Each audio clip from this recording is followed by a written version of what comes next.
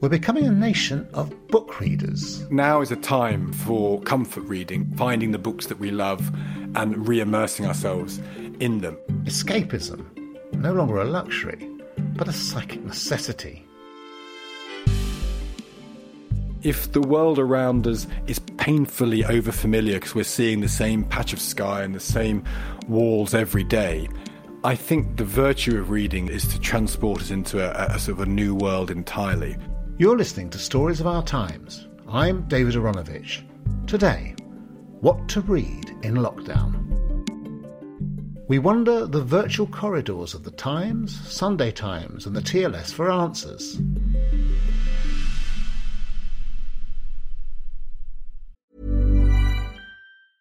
Hiring for your small business? If you're not looking for professionals on LinkedIn, you're looking in the wrong place. That's like looking for your car keys in a fish tank. LinkedIn helps you hire professionals you can't find anywhere else, even those who aren't actively searching for a new job but might be open to the perfect role. In a given month, over 70% of LinkedIn users don't even visit other leading job sites. So start looking in the right place. With LinkedIn, you can hire professionals like a professional. Post your free job on linkedin.com/people today. Selling a little or a lot? Shopify helps you do your thing however you cha-ching. Shopify is the global commerce platform that helps you sell at every stage of your business. From the launch your online shop stage to the first real-life store stage, all the way to the did we just hit a million orders stage. Shopify is there to help you grow. Shopify helps you turn browsers into buyers with the internet's best converting checkout. 36% better on average compared to other leading commerce platforms. Because businesses that grow, grow with Shopify. Get a $1 per month trial period at shopify.com/work. Shopify.com/work.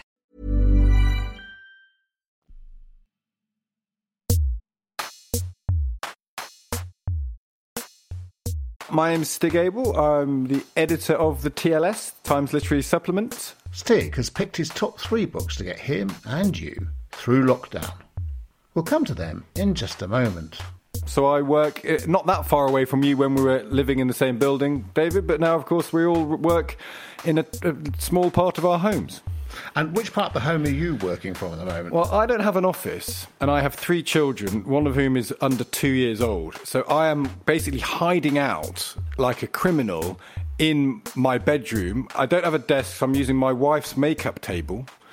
So if you imagine me, if you will, not only that, the door is slightly coming off its hinges, so we've kind of got that propped up with a book, because if my baby daughter, Phoebe, hears me, she doesn't understand the fact that I can't come out to play. So I've wedged the door shut, and I'm in the corner of my bedroom on my wife's makeup table. And how have you been finding this period? My life before lockdown was very much...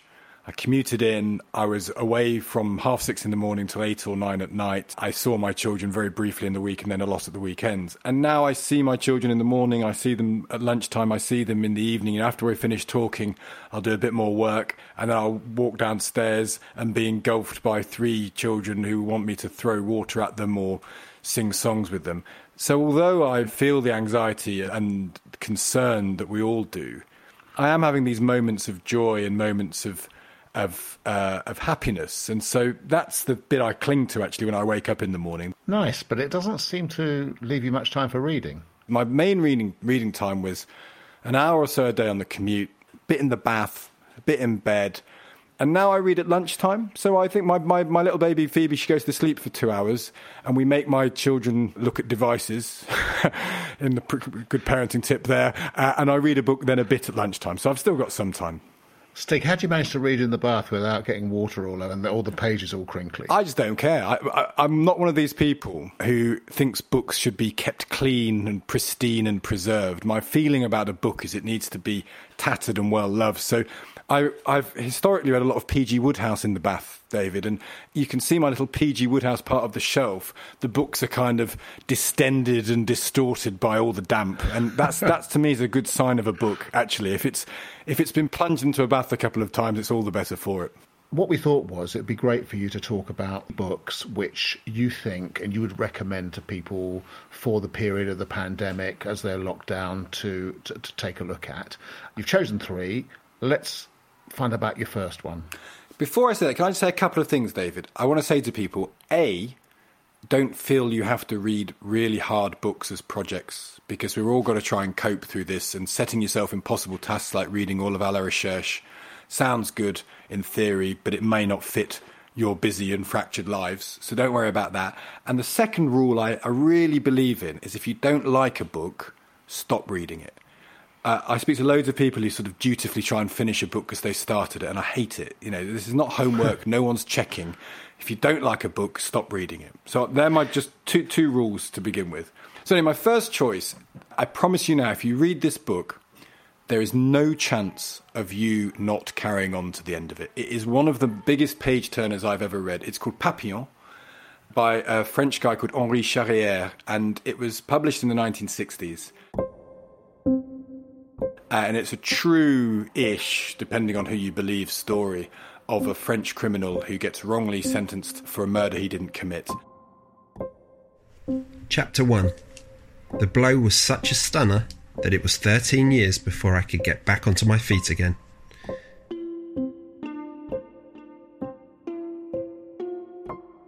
It was not the usual kind of blow either, and they clubbed together to let me have it. This was the 26th of October 1931. At 8 in the morning, they had taken me out of my cell in the conciergerie, the cell I had been living in for the past year. I was well shaved and well dressed. I looked as smooth as they come in my made-to-measure suit. Well, the name of the character is Papillon, or Papy as he's called, which is French, I believe, for butterfly. He has a giant tattoo of a butterfly on him, and so he's called Papy. But I've got a feeling that it's made very clear, actually, that it is Henri Charrière. This is a book that is supposed to be about the life of the author. The novel, which he wrote very, very quickly, he survived all of this, and then he wrote it in exercise books, and the book is actually ordered into the exercise books he wrote it in.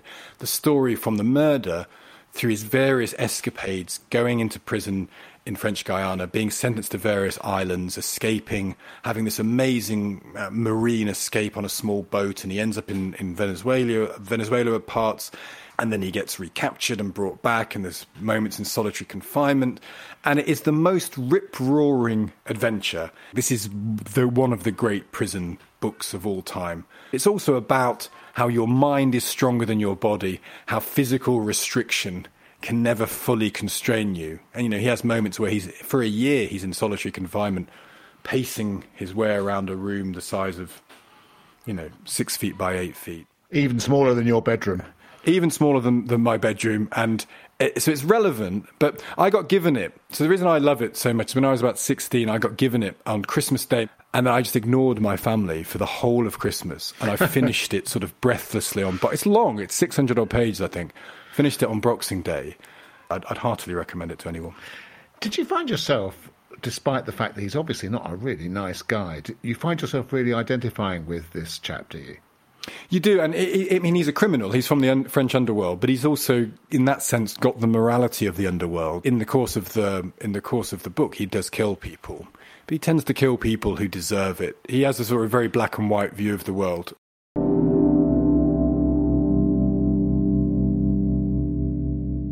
We're living through a time of lockdown, and you've chosen a book about a guy who spends quite a lot of time trying to escape and actually escaping. Is it really for the transgressive escapers amongst us, the ones who are tempted to sunbathe in the park when they shouldn't, or take their cars up to the Derbyshire Dales? I mean, I think Papillon would fight any institution up to the Derbyshire Police, but he could never beat Derbyshire Police, I don't think, in this. I think there's a bit of escapism. It's vast in its expanse, so I think it is partially for the transgressive among us who like a baddie, a good baddie, and arguably in all of literature, the characters one most wants to be is the good baddies, not the bad ones, but the ones who have something glimmering within them, and Papillon is one of them.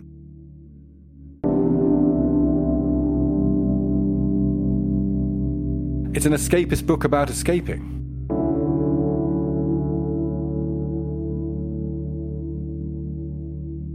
I'm Emma Tucker and I'm the editor at the Sunday Times. I'm currently in lockdown in South London.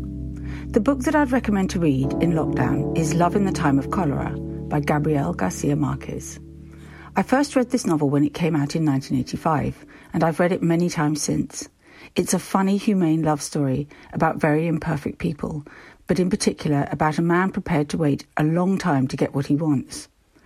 I chose it as a book to read during the lockdown, firstly because its title has been co-opted by every desperate headline writer recently, during our very own time of coronavirus. Secondly, because this love story is as much a reflection on time as a story about desire. And right now we're all thinking about time, asking ourselves, when will this end? Well, Florentina Arisa, the novel's protagonist, has to wait 53 years, 7 months and 11 days to reach his destiny, which certainly puts our ordeal in perspective. And the novel's all the better for taking place in the colourful, steamy Caribbean, which is off limits for now and a long way away from here, but it's somewhere to dream of as we mark time, wherever we happen to be while we're reading. Hello, Poppy Damon here. I'm the deputy at the Stories of Our Times podcast. The book that I'd recommend to read in lockdown is In Watermelon Sugar by Richard Brautigan. It's an American postmodern, post-apocalyptic, surreal story written in the 60s at the heart of the counterculture. It's set in the aftermath of a fallen civilization. And the story kind of takes place in a commune, I suppose, a kind of fantastical commune. And it's hopeful, it's playful, it's strange, and in a way offers an imagining of another world, which feels timely right now. I'm Laura Pullman, and I'm the New York correspondent at the Sunday Times. I'm currently in lockdown in Brooklyn, New York. The book that I'd recommend reading for this unnerving time is A Honeybee Heart Has 5 Openings by Helen Jukes, which I read a few years ago. It's a beautifully written nature memoir about keeping bees for a year, at a time when the author felt rudderless and anxious. It's about friendship, what home means, growing up, and is full of fascinating nuggets about bees and the history and mythology of bees and beekeeping. It's uplifting and inspirational, and it's a testament to the power of tuning into and appreciating the natural world around us, and that feels more important than ever right now. There's a touching love story in there too. Let's look at your second book now, Stig. So my second book is another crime novel. It's The Alienist, which is a book from the 90s by an American writer called Caleb Carr. Now, I have to say, of the 3 books you chose, this is the only one that was actually found on my shelf, right in the top left-hand corner. And so Have you read it? I brought it down. I thought I must have read it because it's been up there so long and its pages are yellowing. And I realised as I began to look at it that I haven't read it. So this is a real recommendation to read a book I've already got. So you tell me about it. So The Alienist is set in 19th century New York. It's the time of New York corruption. The gangs are just starting to subside.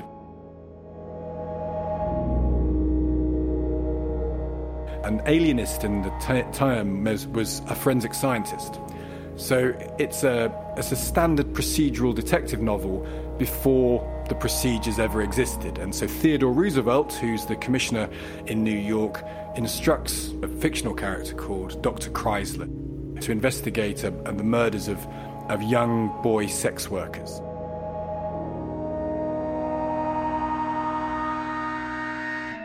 Chapter 1. January 8th, 1919. Theodore is in the ground.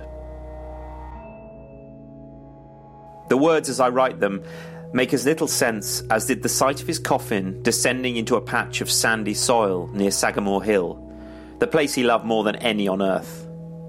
As I stood there this afternoon in the cold January wind that blew off Long Island Sound, I thought to myself, of course it's a joke. Of course, he'll burst the lid open, blind us all with that ridiculous grin, and split our ears with a high-pitched bark of laughter. Then he'll exclaim that there's work to do, action to get, and we'll all be marshalled to the task of protecting some obscure species of newt from the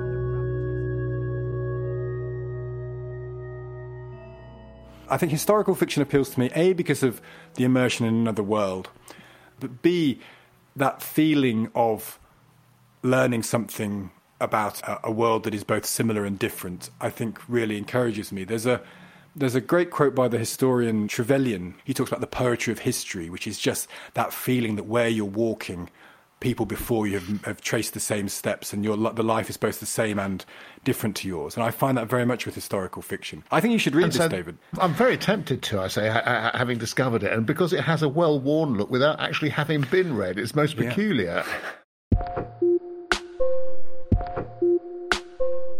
My name is Asya Fuchs, and I am a producer on Stories of Our Times.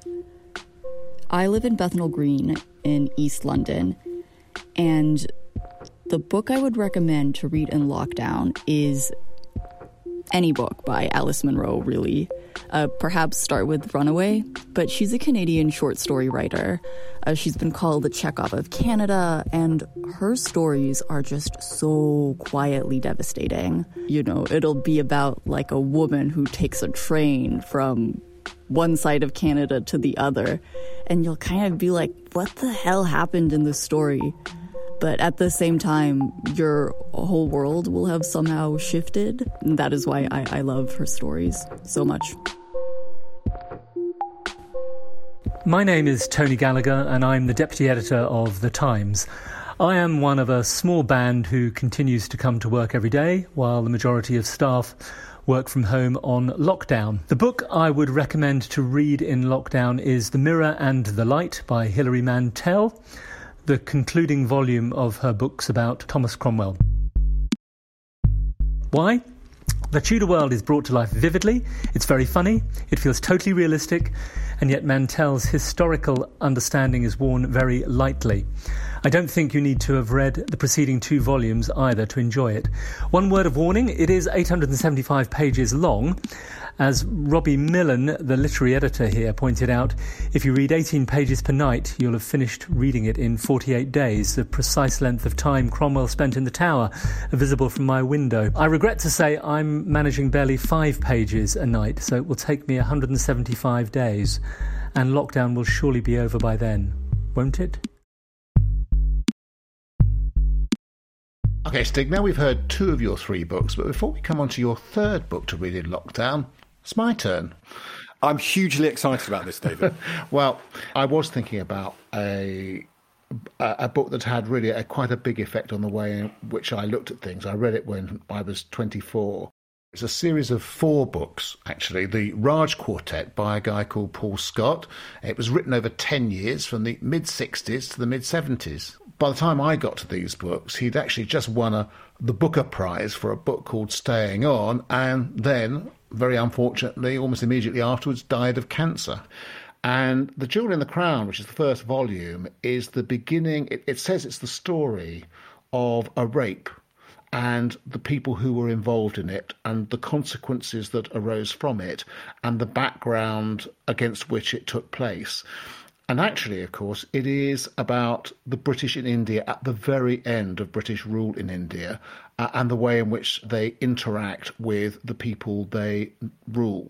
And it is an extraordinary series of books. It's 1,800 pages altogether in those. Oh, God. But actually, just like you, over one holiday, I sat down and read the lot. It was a holiday I took with 4 friends in Portugal. I hardly spoke to them. I read it, after dinner. I read it before dinner. I read it on the beach. I read it when I should have been doing all kinds of other stuff. I couldn't stop reading it. And one of the reasons I thought was because, firstly, I really wanted to find out what was going to happen. So it really does have that kind of element in it. And second, I just found the characters, they were both sometimes awful, but always, never, ever anything less than human. And also they were actors, but also complete subjects of their time and place and of great kind of historical movements, which they imagined that they played a big role in, but actually they hardly did at all. How did the racial politics stand up, David? Because writing about the English and the Raj now would be a very different thing to when that book was written, I would imagine. It is, by and large, a story of English British characters, but there are 1 or 2 significant Indian characters featuring in it. And I think you're not left in any doubt that the British were limited, sometimes well-intentioned, almost inevitably and always racist in their attitude towards the Indians. But it is, at the end of the day, a very big book about British people in India rather than about Indian people in India. You can read it without feeling a kind of sense of shame or feeling out of place. I mean, funnily enough, the book that won the Booker Prize, the book that got me into this, was a much smaller book called Staying On, and it's about an elderly British couple who are marooned in India in a hill town after the British have left. And they are both impossible, and you feel irritated with them, and you also see why they love each other. And the end of that book was the first book that actually made me weep on the tube as I was reading end of it. I just couldn't help it. I really felt odd, and I remember there was a young woman opposite who looked up and sort of gave me a kind of, a smile as if to say, yes, I've had this happen to me as well. But are you a crier, David? Are you a crier? I am hugely sentimental. When I read my kids Charlotte's Web, I couldn't quite get through to the end of it. What about you? It's a great book. I have this sort of ridiculous desire to suppress emotions. I do choke up. I tell you, the last time I choked up on a book, which I'm not sure is going to reflect well on me, but one of my favourite novels of all time is called Mr. Standfast. And it's a spy thrillery book, and it just talks about the First World War, the heroism and the sacrifice of the people trying to cling on. And there's a bit where one of the characters dies. I won't ruin it. I read that again relatively recently, and I quietly choked up. And then my wife came into the room, and I pretended not to.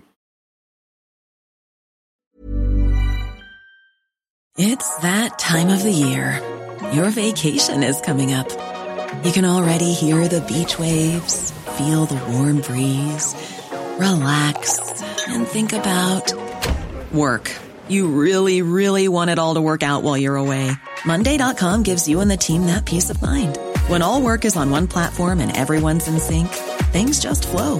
Wherever you are, tap the banner to go to Monday.com. I'm Sandra, and I'm just the professional your small business was looking for. But you didn't hire me because you didn't use LinkedIn Jobs. LinkedIn has professionals you can't find anywhere else, including those who aren't actively looking for a new job, but might be open to the perfect role, like me. In a given month, over 70% of LinkedIn users don't visit other leading job sites. So if you're not looking on LinkedIn, you'll miss out on great candidates, like Sandra. Start hiring professionals like a professional. Post your free job on linkedin.com/people today. There's never been a faster or easier way to start your weight loss journey than with PlushCare. PlushCare accepts most insurance plans and gives you online access to board-certified physicians who can prescribe FDA-approved weight loss medications like Wegovy and Zepbound for those who qualify.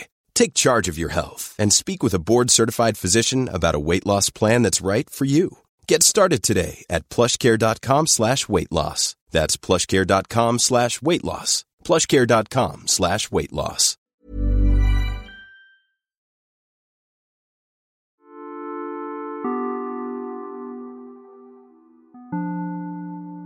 I'm Rachel Sylvester and I'm a columnist at The Times.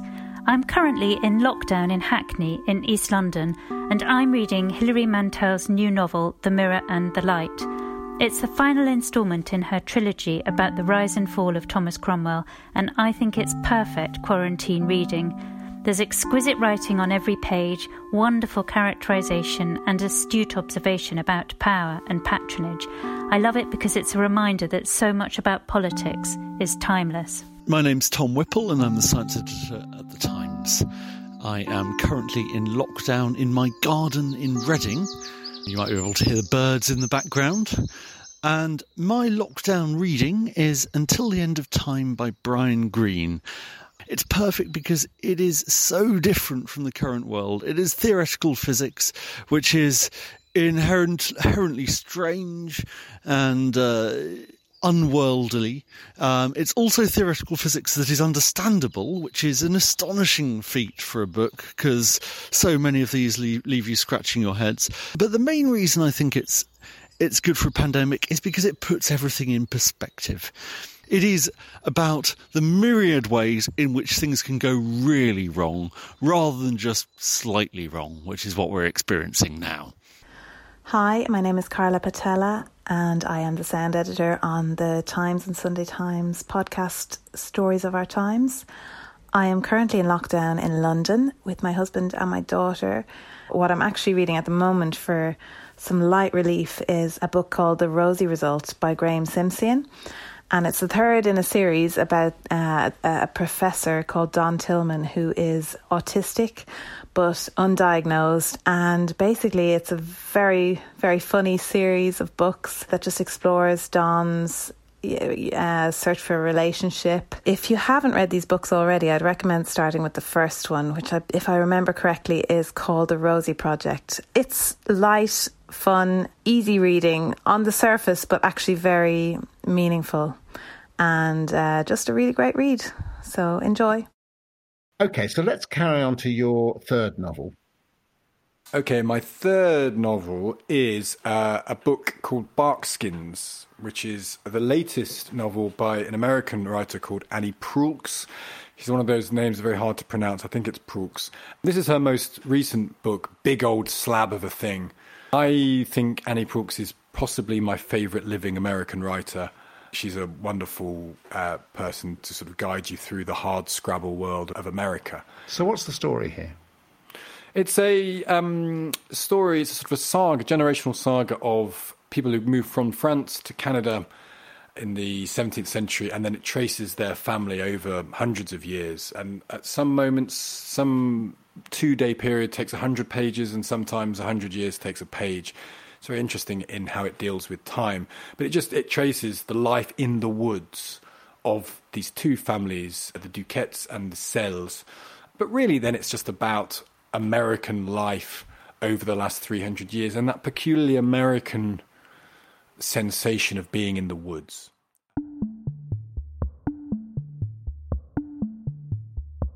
Chapter 1. Trépanier.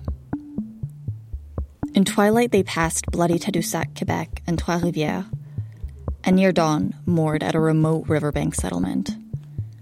René Selle, stiff black hair, slanted eyes, yeux bridés. In ancient times, invading Huns had been at his people. Heard someone say, Wobeck. Mosquitoes covered their hands and necks like fur. A man with yellow eyebrows pointed them at a rain-dark house. Mud, rain, biting insects, and the odor of willows made the first impression of New France. The second impression was of dark, vast forest, inimical wilderness. The newcomers, standing in the rain, waiting to be called to make their marks in a great ledger, saw the farmers clamped under a sheltering spruce. Once again, we have a historical novel. So that's obviously a continuous interest to you, which is to, as you said, to immerse yourself in a past time. It's an American novel, and it's the second of your three, which is American. It has French characters in it, so it's the second of your novel with French characters. I've not done very well there, have I? And does it have gruesome slayings in it? Yeah, no. Yes, it does. She is Nabokovian in her ability to dispatch a character in a parenthesis. So she will. So you'll meet someone, and then within a bracketed phrase, the person will die immediately. So they say, "Here's so and so," and the next day he was walking along, and a tree hit him in the head, and he died. And then that's the last you ever hear of them. So what she writes so beautifully about is about the sort of life and grim world of the American Midwest. Often this is set in Canada, but it's that sort of rural, hard scrabble America where life is very often cheap and bitterly fought over. And I think the connection in all of these books is about, it doesn't necessarily have to be worlds of the past, but I think beautifully furnished worlds that are different to mine is ultimately what I'm looking for here. And again, if our horizons have been reduced to our front doors, if the world around us is painfully overfamiliar because we're seeing the same patch of sky and the same walls every day, I think the virtue of reading is to transport us into a sort of a new world entirely. And if that's done brilliantly, it doesn't have to be in the past. It doesn't have to be France or America, although I've obviously boringly chosen basically the same book over and over again. I didn't say boring. I don't think it's boring at all. No. But I actually just think it's about conveying you into another person's skin, you know, the great acts of empathy. And maybe empathy is one thing we can do from our homes. You know, we're all experimenting with things we can do from our homes the same as we've done before. Actually, empathy is something we don't need to get out of our houses to do. Now, that's the 3 books, and they combine within them the familiar for comfort. They combine with escapism and the discovery of other worlds. This period has been so strange and so unique and has pushed people back on themselves and the people close to them that I could imagine some really wonderful writing coming out of this period. It's an interesting point, that. Actually, one of the things I've thought about, and we've had some letters on this in the TLS, is if you look at periods of plague, they haven't necessarily produced great literature that responds directly to it. And the examples are kind of obvious, but Chaucer never mentions the Black Death, more or less. Shakespeare lives through severe plagues which close the theatres in the way that our theatres are closed now. There's a bit of plague in Romeo and Juliet. Generally speaking, Shakespeare doesn't write about the plague. Maybe the distinction we should draw is that we might get some great writing. I really hope we don't get a lot of writing about what it's like to be locked down, because I'm not sure that would be that interesting. Now, of the 3 you picked, you're going to have to choose one of those 3. Because I'm going to pick it up this evening. So which one should I pick up this evening? Papillon. Look, I think you'd be great with any of them, but have you read Papillon? Have you read any of... You've not read any of these 2, have you? I saw the movie. Did you? I've never seen the movie. It's Steve McQueen, isn't it? Yeah, Dustin Hoffman. Is it good? It's fantastic. Is it? Yeah. Oh, I bet the book's better, David. Okay. I want people listening to this, if they can, to get their hands on Patrick O'Brien's translation of Papillon and try and read it in a weekend. And I guarantee, look, email me, I'm on Twitter, tweet at me. I guarantee no one will be disappointed. If you're disappointed, we'll give you the money back for this podcast.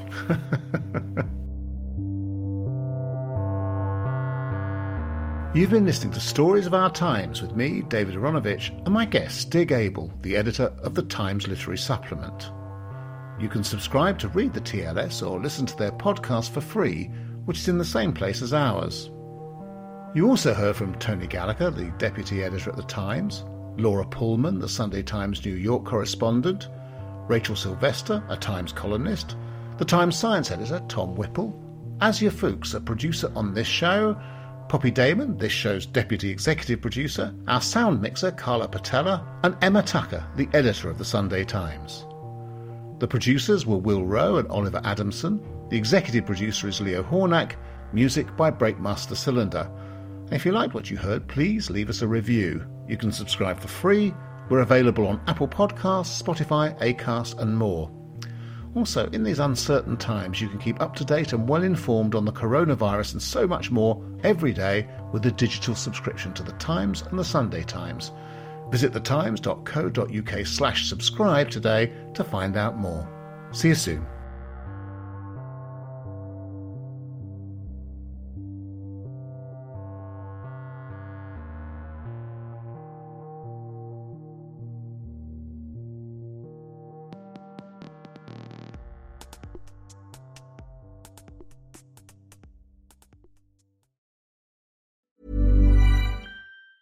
Even on a budget, quality is non-negotiable. That's why Quince is the place to score high-end essentials at 50 to 80% less than similar brands. Get your hands on buttery soft cashmere sweaters from just $60, Italian leather jackets, and so much more. And the best part about Quince, they exclusively partner with factories committed to safe, ethical, and responsible manufacturing. Elevate your style without the elevated price tag with Quince. Go to quince.com/upgrade for free shipping and 365-day returns. When you make decisions for your company, you look for the no-brainers. If you have a lot of mailing to do, Stamps.com is the ultimate no-brainer. Use the Stamps.com mobile app to mail everything you need to keep your business running with up to 89% off USPS and UPS. Make the same no-brainer decision as over 1 million other businesses with Stamps.com. Use code PROGRAM for a special offer. That's Stamps.com, code PROGRAM.